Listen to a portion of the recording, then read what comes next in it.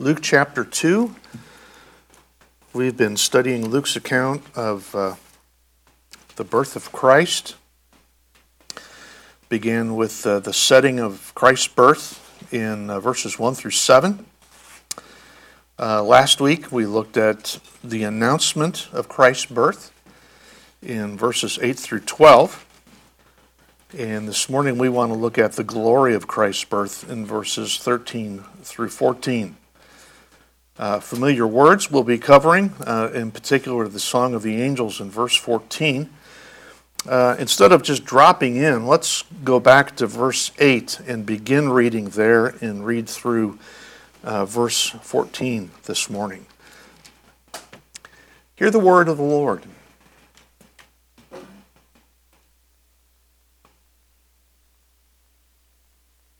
And in the same region there were shepherds out in the field, keeping watch over their flock by night. And an angel of the Lord appeared to them, and the glory of the Lord shone around them, and they were filled with great fear. And the angel said to them, "Fear not, for behold, I bring you good news of great joy that will be for all the people. For unto you is born this day in the city of David a Savior, who is Christ the Lord. And this will be a sign for you. You will find a baby wrapped in swaddling cloths and lying in a manger." And suddenly there was with the angel a multitude of the heavenly host, praising God and saying, "Glory to God in the highest, and on earth peace among those with whom he is pleased." This is the word of the Lord. May he bless what we've read, and let's pause and ask for help as we continue this morning. Heavenly Father, we do ask for assistance. Please let this not be a tired refrain to us. Help us to see it with new eyes. May your Spirit freshen our outlook on this page. See things in a new way this morning.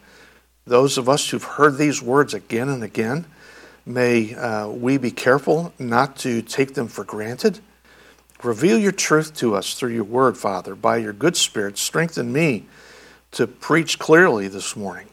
And we ask this through Christ. Amen. Well, as we gather the day after Christmas, and with the story of Christ's birth still fresh on your mind, I'd like to spring a pop quiz on you today.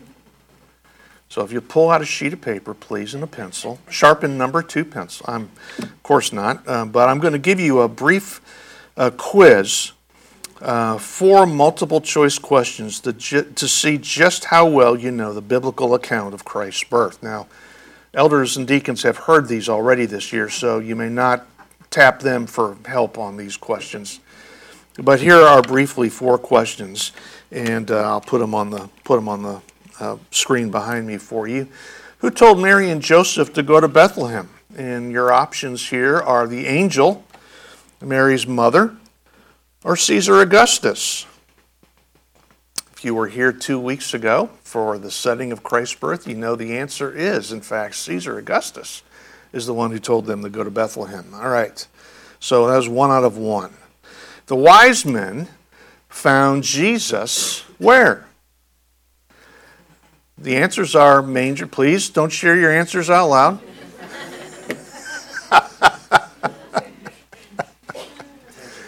A manger, a house, or a stable. Well, contrary to most manger scenes that we see, they found Jesus in a house. In fact, Matthew 2:11 says, "And going into the house, they saw the child with Mary, his mother, and they fell down and worshipped him."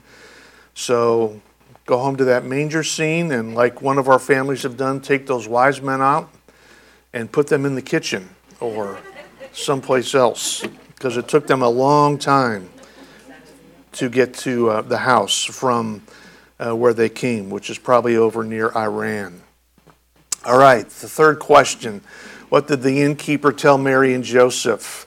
The options are: there is no room in the inn, I have a stable you can use, or C, none of the above. And the correct answer is, of course, C, none of the above. We assume They were in some kind of lean-to shelter.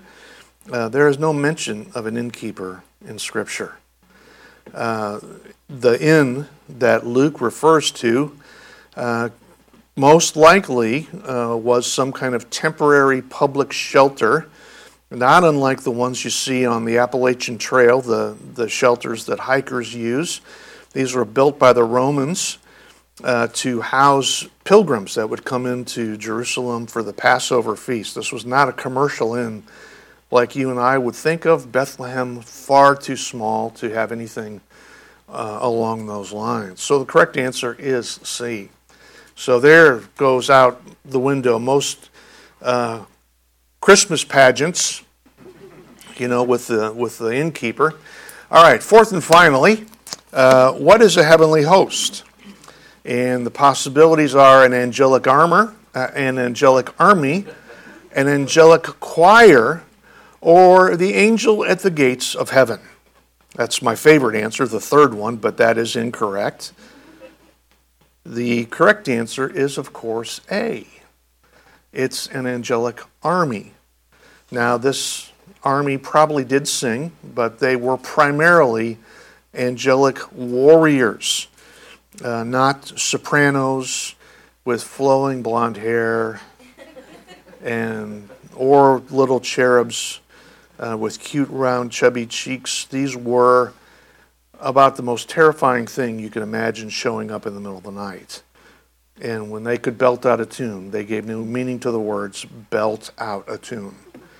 So, it's this last question that relates to the passage we're looking at this morning.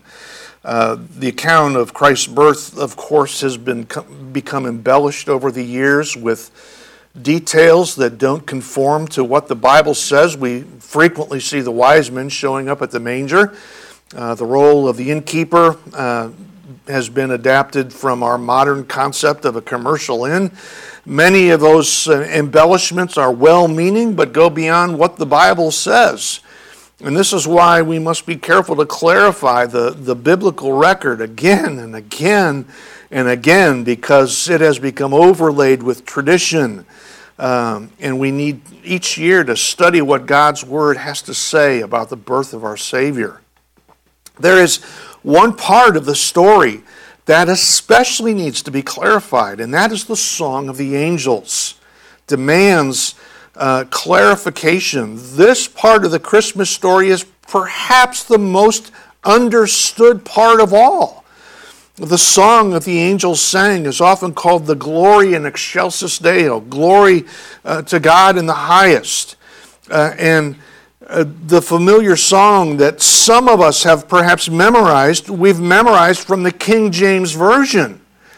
And the King James Version says this: glory to God in the highest, and on earth peace, goodwill toward men. Many believe that these words are the song of the angels, and that this is some kind of universal declaration of peace toward all mankind. It's a phrase that is often quoted in the secular world this time of year. And these words form some kind of sentimental wish for peace and reconciliation that look good on the inside of a Christmas card. But look at what your Bible says. Glance down to your lap and note what your Bible says. There should be a Bible under the chair in front of you somewhere. If you don't have one with you today or don't have one on your phone, look at Luke 2:13 again with me. And suddenly there was with the angel a multitude of the heavenly host praising God and saying, glory to God in the highest, and on earth peace among those with whom he is pleased. That is not what the King James Version says. The one that we've all so familiar with. On earth peace, goodwill toward men. That's not what the English Standard Version that many of us use says. Although I appreciate the beauty of the King James Version, the language of that version, most scholars now have adapted this version of verse 14 and believe this is the correct version from the original language. That goes to you if you're holding a King James Bible today or a New King James. Your version is different from what the ESV says, and I would encourage you to pick up the Bible from the rack in the chair in front of you and follow along from an ESV this morning. You remember that as this is announced to the shepherds, that an angelic warrior has just appeared to them in the pitch dark of night. And again, this was not a cute little chubby angel, nor was it a beautiful female version of an angel with flowing curls. And you can see, it's difficult to see, but there are little angelettes all around. She has a very nice hairpiece. But the problem with either of these versions is difficult to figure out how the shepherds could be terrified of them. In fact, someone has pointed out that it is the little angelettes that seem to be more terrified than the shepherds. Trusty dog keeping watch over the flock by night as well. You know, that's a nice touch there. But this is one angelic warrior. And if this wasn't startling enough, the text says he just appeared. They didn't see him coming. It's as though he stepped through a curtain that separates eternity from earth. But now there's a multitude, probably a group too large to number. It's described as a heavenly host. Host being the Greek word for a group of soldiers, or we would say a company of angelic warriors, splitting the night open with their outburst of praise. Why do the angels burst out in praise? What's the reason for their angelic exclamation?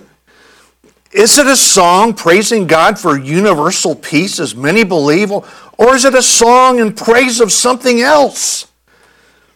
I believe that this song communicates something else entirely. It was something beside a generic wish for peace on earth that made the angels erupt like this, and it's something that will hopefully make us erupt in praise as well this morning. Why do they burst out in praise? This is what we want to find out today. And there are two reasons for their outburst. And they're both found in verse 14 of our passage. And do follow along. The first reason for their angelic outburst is because the Savior will bring glory to God.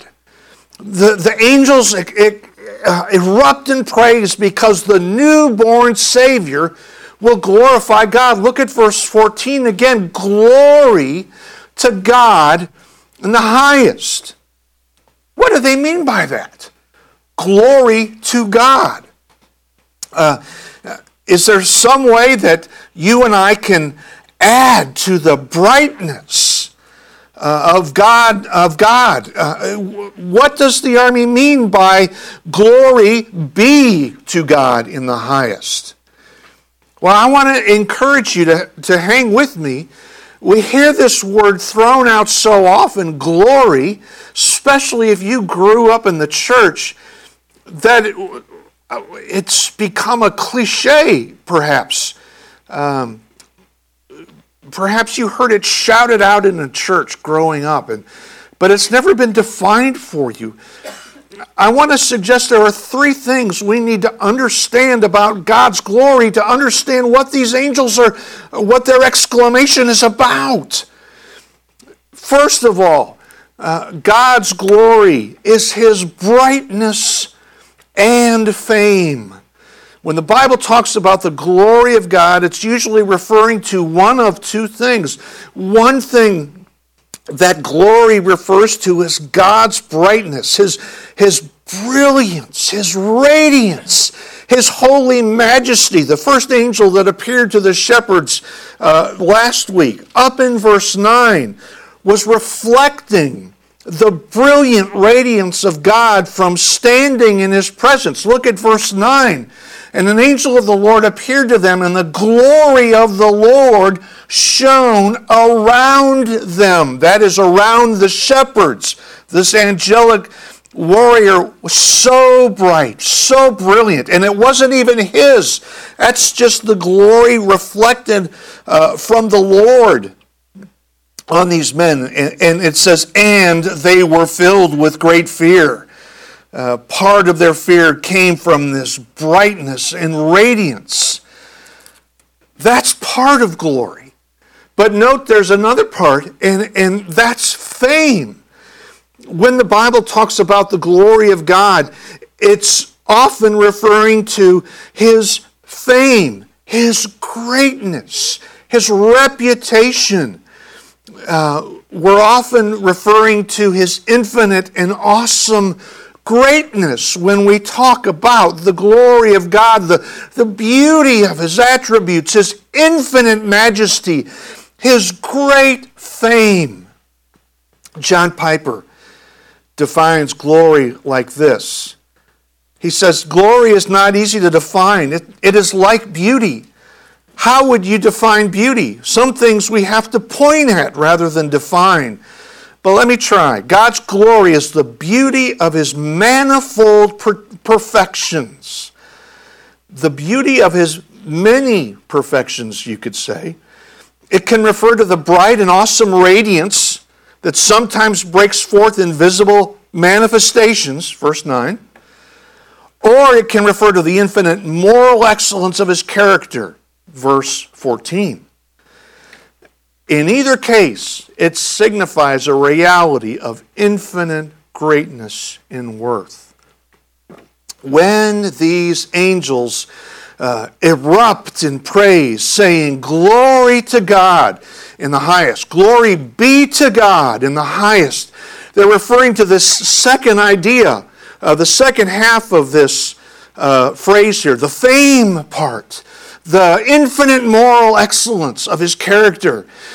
They mean that this newborn Savior is going to magnify the infinite greatness and worth of God. This Savior is going to add to God's great fame, increase God's great reputation. It's not that He'll make Him any brighter, the first idea you see on the screen. It's that the Savior will make Him seem even greater. And that's the second idea on the screen. The glory of God, in addition to His brightness, refers also to His fame. This is the first thing we need to understand about God's glory. Here's a second thing. And this might be a little hard to swallow. The second thing we see about the glory of God in Scripture is that it is His main goal throughout the Bible. Above all things in Scripture, what is God after? He's after His own glory. Now, when you and I do that, we call that arrogance. But it's not arrogant if you really are the greatest thing in the entire universe. It's absolutely right to promote your own fame and glory if you know that your very being is the only thing that will satisfy the soul of a sinner. When God promotes His glory, it is an act of sheer love and grace to you and me, that He holds Himself out and says, be satisfied with me. That's the only thing that works. I wonder if you think that way. As you look at another year ahead, 2022, and you are baffled by whatever COVID is doing, and who knows what letter of the alphabet will be in next year. And uncertainty in the economy and mask mandates and all that stuff. What is the only thing that's going to satisfy your being in the midst of all that? It is the glory of God. His supremacy, His, if I could use this word, awesomeness. It's a made-up word. Everything is awesome in our world, and so really nothing is awesome. But there is one awesome thing in the universe, and that is God. He alone is worthy of the title awesome. You're all nice people, but none of you are really awesome. Well, this is His main goal throughout Scripture, is to promote His glory.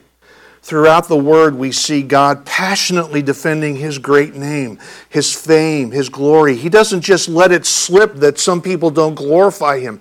And if you're not sure about what I'm saying, pick up Desiring God by John Piper, who does a very thorough job of demonstrating this very thing through passage after passage of Scripture.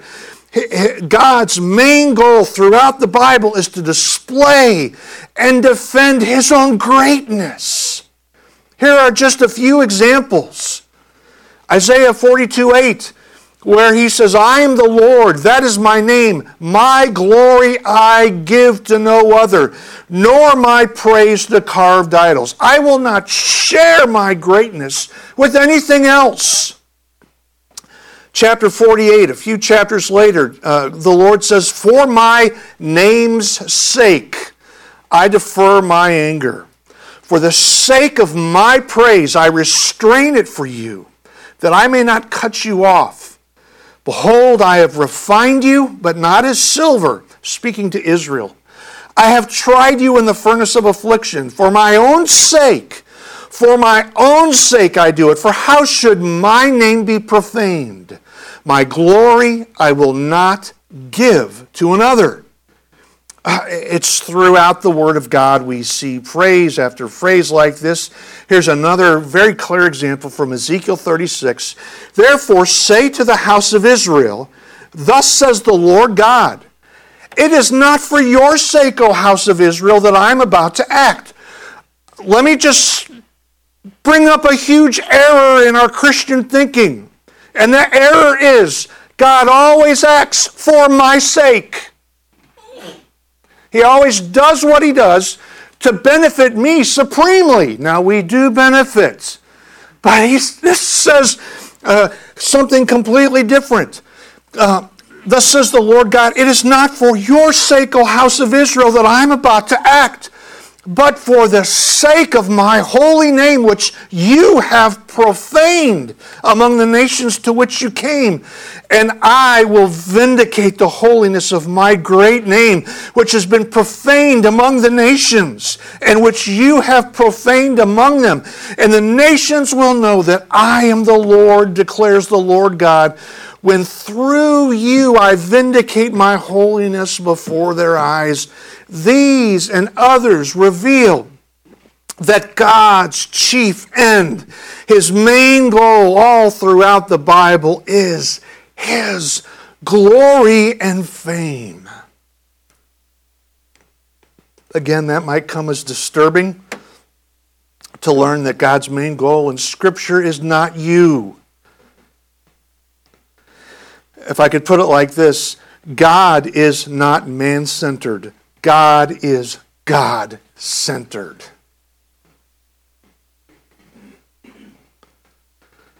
His chief end is not even saving sinners.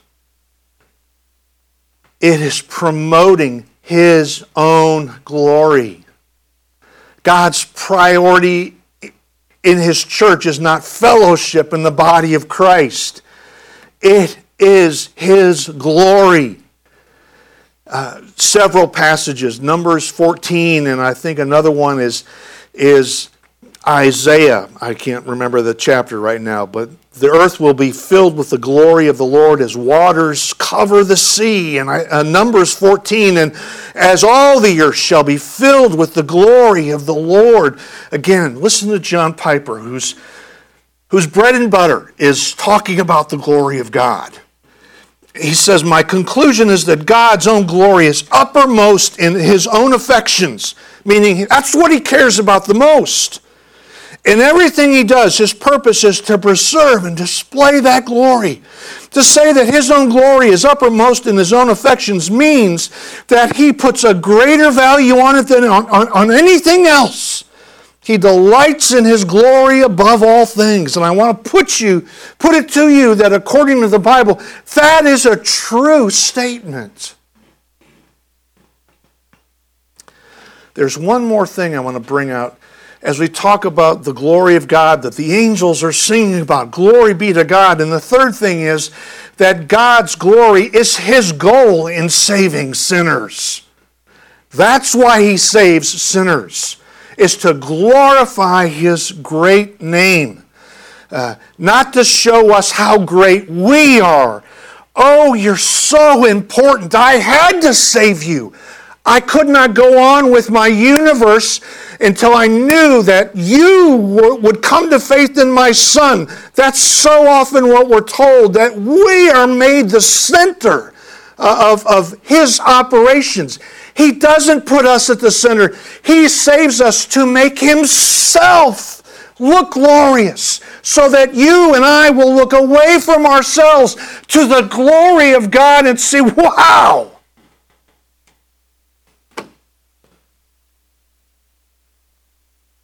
Even in saving sinners, his primary goal is to display his own greatness. We read Ephesians chapter 1 just a few moments ago. And not once, and not twice, 3 times in those verses, God said that very thing. That his goal in saving sinners was the proclamation of his own greatness. I'm going to flip there and I'm going to read a couple of those verses. I'm not going to read the whole passage again, but just want to point out where he says this in Ephesians chapter 1. Verses 3 through 14 is actually in the original language one sentence. Talk about run-on sentences. So you homeschoolers just go to mom and say, well, how do I compare to Paul? You know, that doesn't work, so don't do that. That won't be a good idea. You see, even in our English Bible, they've broken it up so we can read it easier. Verses 3 through 14, just one long run-on sentence that declares that his goal in this whole saving sinners is the glory, his own glory. So drop down to verse 5 and looking at the very end of verse 5, according to the purpose of his will, to the praise of his glorious grace, with which he blessed us in the beloved. He chose us in him before the foundation of the world. Verse 6, to the praise of his glorious grace. Drop down to verse 12. He'll say it a second time. So that we who were the first to hope in Christ might be to the praise of his glory. The point is as God saves us and we recognize what he's done, we'll say, oh, isn't God great for saving us? And then about the middle of verse 12, towards the end of the praise of his glory, end of verse 13, sealed with the promised Holy Spirit, who is the guarantee of our inheritance until we acquire possession of it, to the praise of his glory. Why does God save sinners? It's to glorify and magnify his awesome grace and mercy, his majesty in the whole operation. Salvation primarily brings God glory and fame.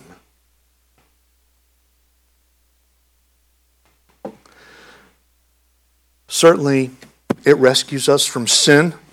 I am not saying it doesn't. We are rescued from the penalty, power, and presence of sin. But all of salvation glorifies God because it begins with Him.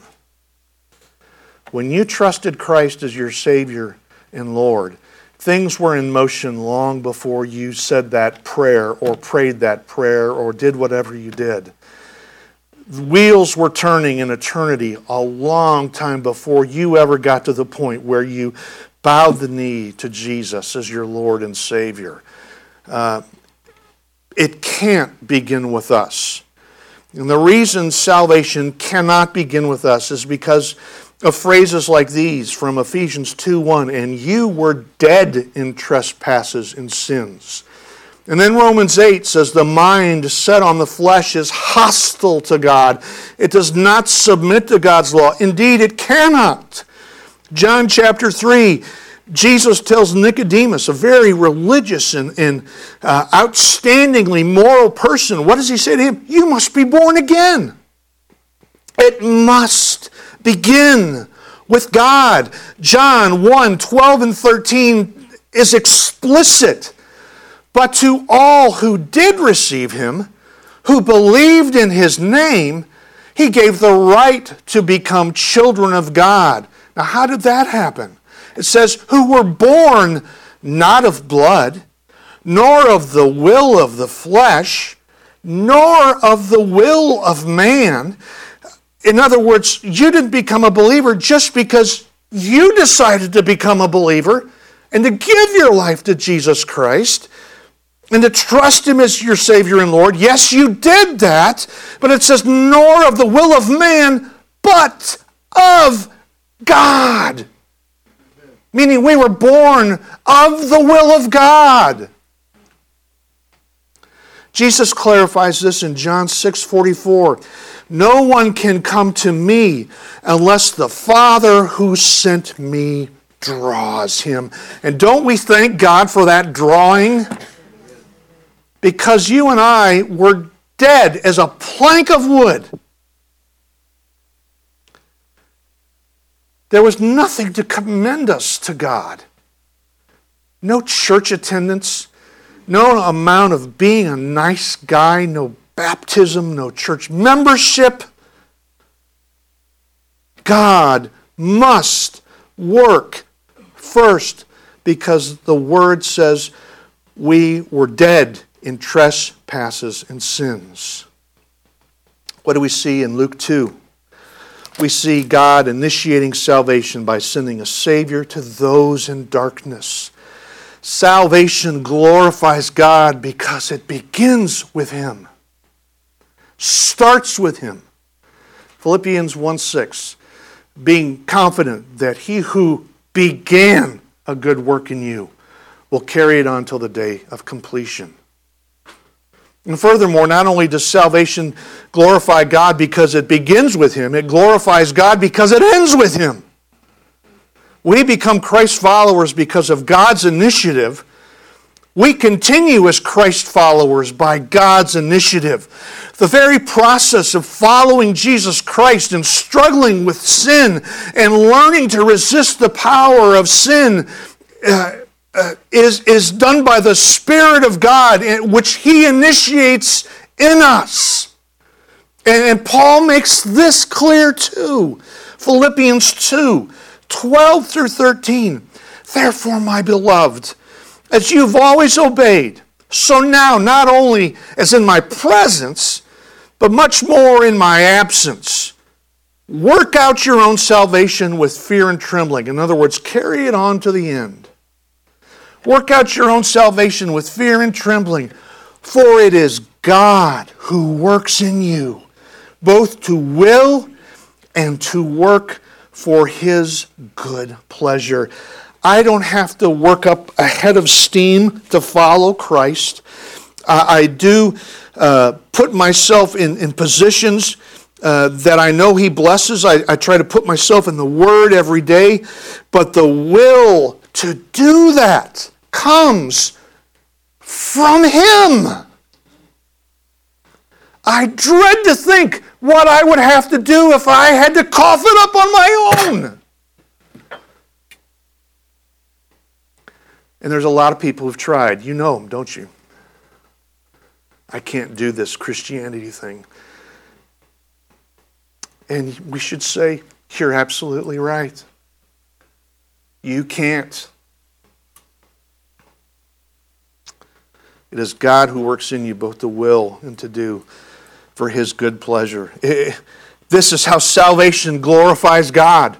It begins with Him. It ends with Him. It's all His doing. Jonah said in Jonah 2, I believe, salvation belongs to the Lord. Max Lucado gives a good illustration of this. And he, in his first church, he writes, we had more than our share of Southern ladies who loved to cook. Anybody remember Devon Hassler's biscuits? Oh. It's a moment of silence for...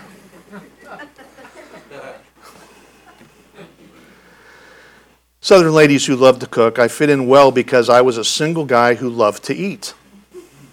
Our potlucks were major events. I counted on those potluck dinners for my survival while others were planning what to cook. I was studying my kitchen shelves to see what I could offer. The result was pitiful. One of my better offerings was an unopened sack of chips. Another time, I took a half-empty jar of peanuts. Wasn't much, but no one ever complained. Those ladies would take my jar of peanuts, set it on the long table with the rest of the food, and hand me a plate. Go ahead. Don't be bashful. Fill up your plate. And I would. Mashed potatoes and gravy, roast beef, fried chicken. I came like a pauper and ate like a king. The Apostle Paul would have loved the symbolism of those potlucks. He would say that God in Christ does for us precisely what those women did for me. Our best efforts are peanuts. God initiates our salvation. God carries it to the end for His glory. Think about why so many people share the good news. And yes, we should share the good news. Many people share the gospel out of love. God's love for sinners, our love for lost people. Yes, the love of Christ constrains us, Paul says, 2 Corinthians 5:14. God so loved the world, John 3:16. That's a valid biblical reason to share the gospel, but it's not the main reason. Many people share the gospel to avoid eternal punishment, to save people from an eternal hell, the just judgment of God on our sin. That's also a very valid biblical reason to share the good news, but it's not the main reason. Many share the gospel because they're commanded to. Go and make disciples of all nations. Again, a very valid biblical reason to share the gospel. It's not the main reason. The main reason, the apex, the goal, the chief end in salvation is the glory of God. God saves sinners to put His own greatness on display. God saves sinners to magnify His great mercy and love. And so this is why the angels burst out and explode and erupt in praise. They erupt because God is sending a Savior and revealing that salvation is His work. It begins with Him. It ends with Him. And the whole process magnifies His infinite greatness. They erupt with praise because the Savior brings glory to God. There's a second reason that they erupt in praise. The second reason they burst out in praise is because the Savior also brings peace to men. The angel's song continues, glory to God in the highest, and on earth, peace among those with whom He is pleased. Again, that phrase is often misunderstood. It's often used to express some kind of vague sentimental notion. And on earth, peace, goodwill toward men. that Christ's birth is somehow intended to bring peace and goodwill among people and among nations. And again, I mentioned that one reason it's misunderstood is because some of our Bibles say something different. But I believe the correct way to say it is the way the ESV does, or maybe another newer version you're holding, peace among those with whom he is pleased. Or you could say peace toward men on whom God's sovereign pleasure rests. The second reason they erupt in praise is because the Savior brings peace to men. Now, what do they mean by that? What kind of peace are we talking about? Well, we need to answer three questions to get to the end of this. First of all, what kind of peace are we talking about? Is it peace between nation and nation? Certainly that's a good thing. And one social group and another social group, certainly that's a great thing. We need peace and reconciliation, but that's not our greatest need. Our most crucial need isn't peace with other people. And the peace the angels talk about isn't peace between men and other men. The kind of peace they're talking about and the kind of peace we need, the peace that Christ's birth ushers in, is peace between men and God. Peace between men and God. The second question, why do we need that kind of peace? Romans 8, that we have already mentioned, says that you and I are hostile to God's law. Colossians 1 tells us that we were alienated and hostile in mind. What does the Bible really say? It doesn't portray us as friends of God who have had a slight disagreement. Oh, I know the Bible says this, but I know God just kind of winks at me and lets me slide.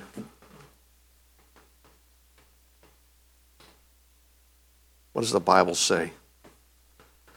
It says that outside of a relationship with Jesus Christ, we are his enemies.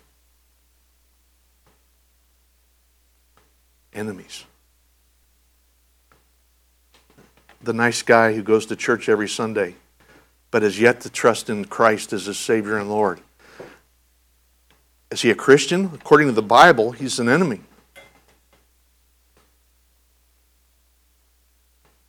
That's the word Paul uses in Romans 5. Romans 3 says there's no one who seeks after God. And like the shepherds that we looked at length last Sunday, outside of Christ, we are all lowly and lost. This is why we need the peace the angels are singing about. There is conflict. There is hostility between us and God, between his holiness and our unholiness. And you might say, well, nobody's perfect. That's the problem. You're exactly right.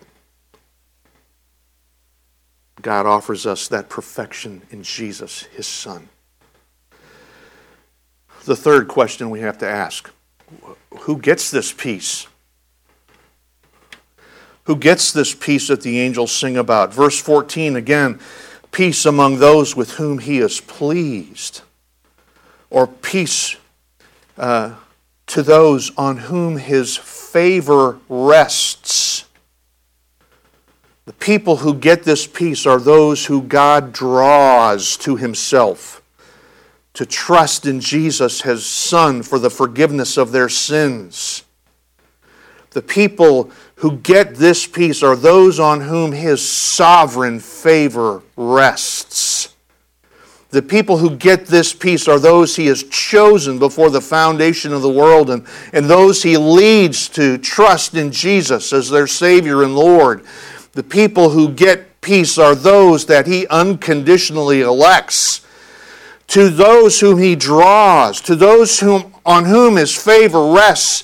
Romans 5:1 shouts to us, therefore, since we have been justified by faith. In other words, we've trusted in the atoning death of Jesus, what he did on the cross. Having been justified by faith, we have peace with God through our Lord Jesus Christ. Not that we will get peace. When you trust in Jesus, you have peace with God. Hostilities end. What a great verse. What a great verse when the devil comes knocking and reminds you of just what a rotten Christian you are. Pal, you stink.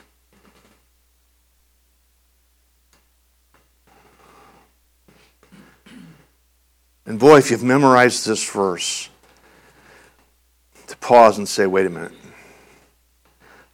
I do stink.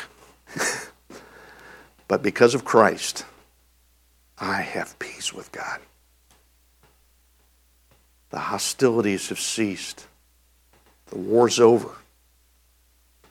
And I'm now a friend of God. On March 10th, 1974, Lieutenant Hiroo Onoda was the last World War II Japanese soldier to surrender. 1974. The war ended in 1945. Onoda had been left on the island Lubang in the Philippines on December 25th, 1944, with the command to carry on the mission even if Japan surrenders. 4 other Japanese soldiers were left on the island as Japan evacuated Lubang. 1 soldier surrendered in 1950. Another was killed in a skirmish with local police in 1954. Another was killed in 1972. Onoda continued his war alone. All efforts to convince him to surrender or to capture him failed.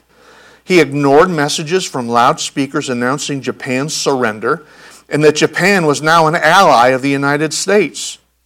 Leaflets were dropped over the jungle begging him to surrender so he could return to Japan. He refused to believe or surrender. Over the years, he lived off the land and raided the fields and gardens of local citizens.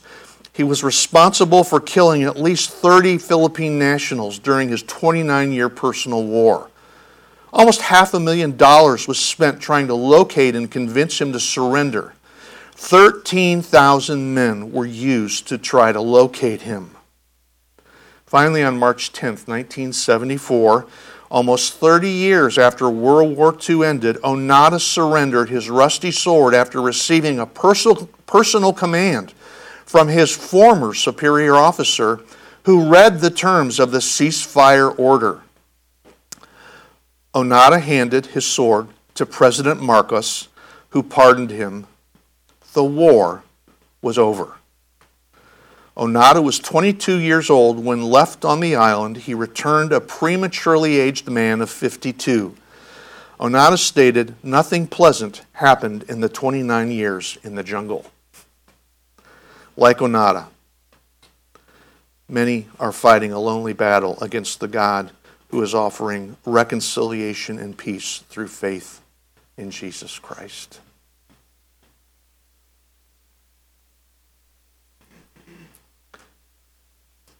The angels are singing this announcement that essentially says, for you, this war could be over. If you will but turn away from your sin to trust in Jesus Christ and his atoning death on the cross, to surrender your life to him, hostilities will cease and you can lay down your sword and have peace with God. This is the kind of person who gets the peace. It's peace between God and you. And we need it because we're at war. And the people who get it are those on whom his favor rests. People he draws to himself, and those who trust in Jesus as their Savior and Lord. It begs the question, my friend, if you've done that today. I don't care if you've grown up in a church and you think you're okay. Until you come to grips with the fact that you are God's personal enemy. That you have broken his law. That you're a liar. You're an adulterer. And you deserve death because of that. The wages of sin is death, Romans 6:23 tells us.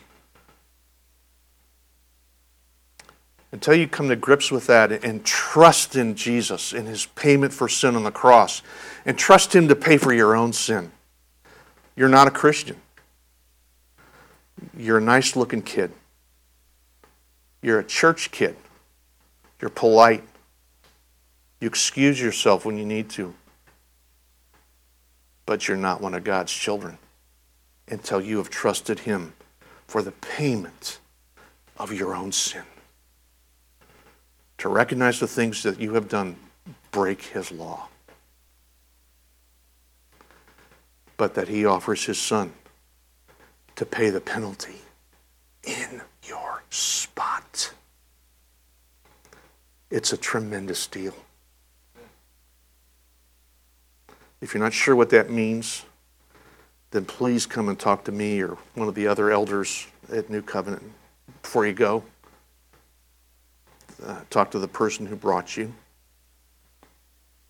Now, you guys that have trusted in Christ, and many of you have, then what's the application for you and me?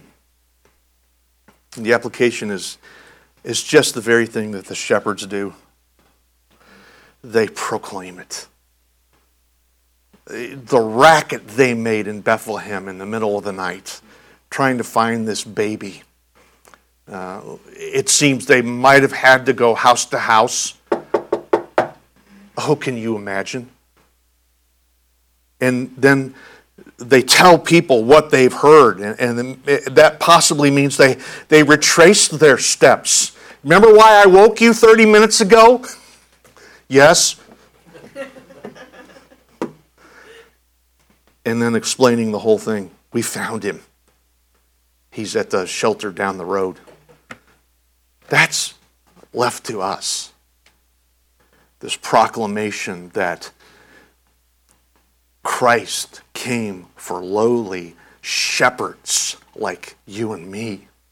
The lowly, low-class shepherds. I mean, you might argue I'm not a low-class. Well, spiritually speaking, hey, we're all in the same boat, right? All have sinned and fallen short of the glory of God. Spiritually speaking, we're all in the shepherd class.